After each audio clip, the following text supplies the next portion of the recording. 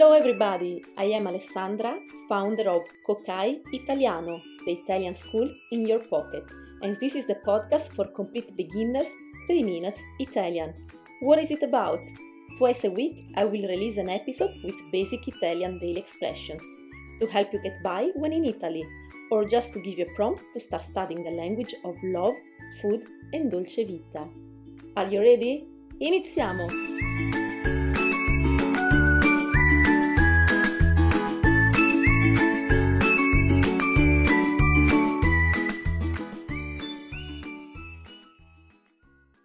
Ciao a tutti e bentornati a 3 Minutes Italian. Prima di iniziare voglio segnalarti il codice sconto per accedere al videocorso Italian for Beginners. Ci sono solo 100 posti. Before starting, I want to point out the discount code to get access to the Italian for Beginners video course. There are only 100 spots. The link is in the description, so don't miss it. Il link è nella descrizione, non perdertelo. Ma ora è tempo di iniziare. Now it's time to start. Oggi parlerò delle parole della strada. Today I want to talk about the words related to the road. Lo farò con una mini storia. I'm going to do it through a mini story. Iniziamo.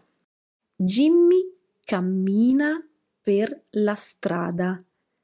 Cammina sul marciapiedi perché sulle corsie passano le macchine.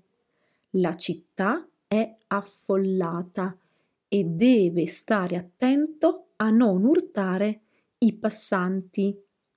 All'incrocio si ferma al semaforo rosso. Quando scatta il verde può attraversare la strada sulle strisce pedonali. Davanti la piazza principale c'è una rotonda, quindi Jimmy non può attraversare sulle strisce pedonali, ma deve prendere il sottopassaggio. Scende e poi risale le scale ed eccolo nella piazza principale, dove si ferma a comprare un gelato. Okay, little trick. If you want, in the description there is also the transcript. But now let's review the story sentence by sentence with the help of English. Jimmy cammina per la strada. Jimmy walks down the street. Cammina sul marciapiedi. He walks on the sidewalk. Perché sulle corsie passano le macchine, because cars pass on the lanes.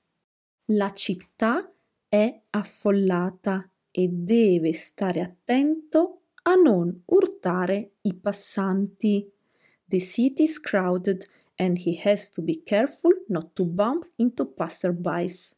All'incrocio si ferma al semaforo rosso. At the intersection he stops at the red light. Quando scatta il verde, when the green light comes on, può attraversare la strada sulle strisce pedonali. He can cross the street at the crosswalk. Davanti la piazza principale c'è una rotonda. In front of the main square there is a traffic circle. Quindi Jimmy non può attraversare sulle strisce pedonali, so Jimmy cannot cross at the crosswalk, ma deve prendere il sottopassaggio, but he must take the underpass. Scende e poi risale le scale, he goes down and then up the stairs, ed eccolo nella piazza principale, and there he is in the main square, dove si ferma a comprare un gelato, where he stops to buy a gelato and ice cream. I think everyone knows the word gelato everywhere in the world. But now let's be serious and review the most important words. 1. Il marciapiede, the sidewalk. 2.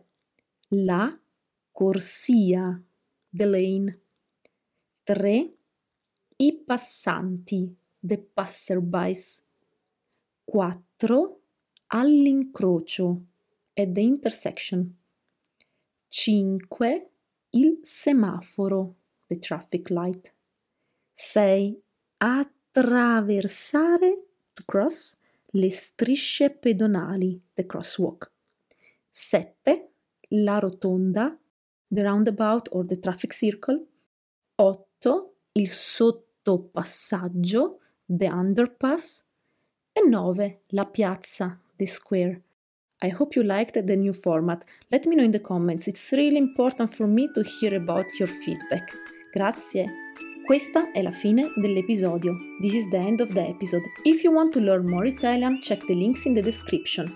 You will find a flexible video course for complete beginners, one-to-one lessons with me, the link to join our Telegram community, podcast for free, newsletters every Sunday, and all to make you learn Italian in a fun and effective way. Grazie per aver ascoltato me e Kokai Italiano. Ciao!